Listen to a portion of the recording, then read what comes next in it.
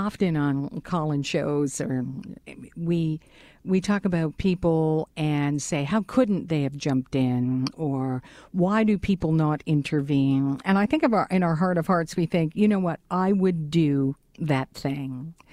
And then we're tested.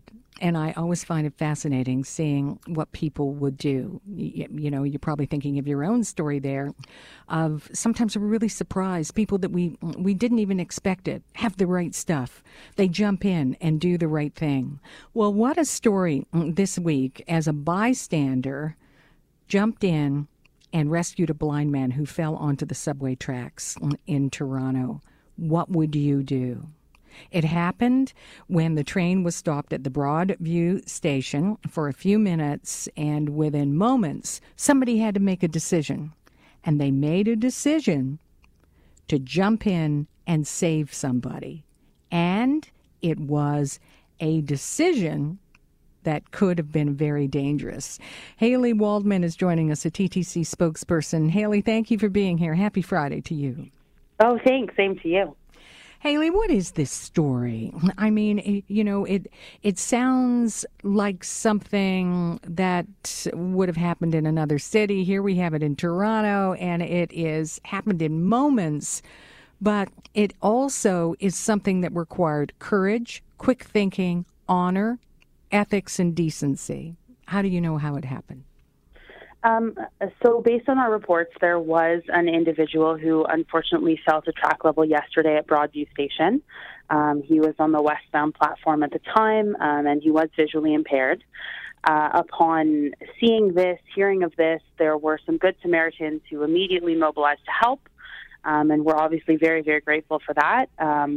And traction power was cut, which is always the first thing that you want to do in those kinds of incidences. And the man was fortunately helped to safety and returned to the platform. Does this happen a lot if people are in need? Because it's a dangerous situation the way it's laid out. You know, these people heard somebody calling for help. They look and see this visually impaired person with a cane, and they have to make a decision. Am I going to put my life in danger to rescue this person? So fortunately, these incidences are quite rare. You know, we have hundreds of millions of trips on the subway every year.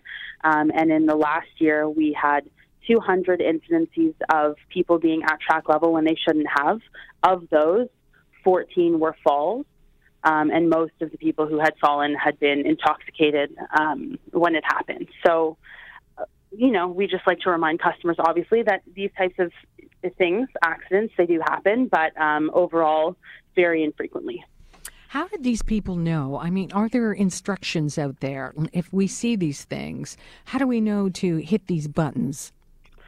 So we have a couple of things that we advise customers to do in the event of an emergency. The first is that there are emergency buttons located on both ends of every platform.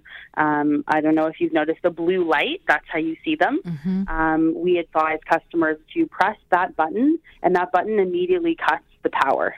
And after that, there's a phone that's located right beside the button. Customers can use that, and they're connected directly with our transit control center and with emergency services. We also have a designated waiting area on every platform with an intercom that connects directly to the station collector. And there's also a camera in that space, so the station collector can see what's going on. We have all sorts of other TTC personnel that we, you know, advise customers to reach out to in the event of an emergency. And, you know, we ask the customers to stay as far back from the yellow line as possible and always put their safety first. If somebody wants to, though, is it advised to jump down? Did the person take a chance there? So descending to track level is definitely something that's dangerous, and we don't advise any of our customers to put themselves at risk in that way. And I also want to take this opportunity to underscore that, you know, sometimes customers drop things onto the tracks like, you know, phones or headphones or things like that, and under no circumstances do we think that it's a good idea to go and try and retrieve that item. And we advise all customers to remain on the platform. Isn't there talk of maybe doing something to stop the connection so that people can't fall over, some kind of doors before the subway arrives? Yes, so there is something in the works, a feasibility study study for platform edge doors that we're looking to present to the board in 2020. There are a few pieces that sort of need to fall into place before installing those doors would be feasible, like automatic train control, which is something that we're already working on installing. Let me ask you, as part of the story, we understand the conductor kind of yelled out and said you could be electrocuted by that third rail. Is that possible?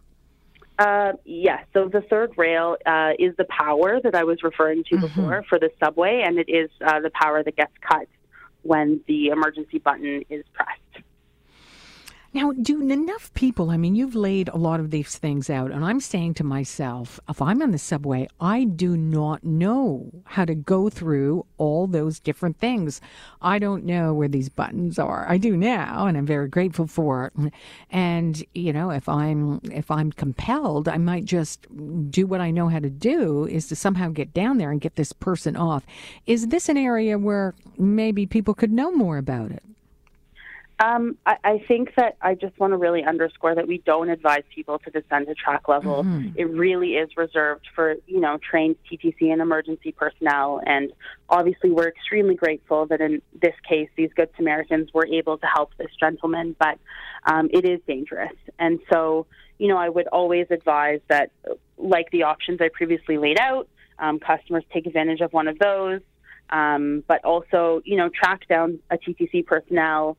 If it's really urgent, all personnel are also known to respond to someone, jumping up and down, yelling, waving their arms, including train operators who know to stop in those kind of circumstances.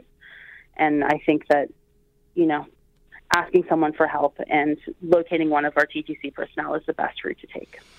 All right. Well, thank you for joining us. I just finally want to ask you, this story really got a lot of attention. Haley, is that a good thing? This person, I know you said he took his life in his hands, but this person maybe saved somebody's life.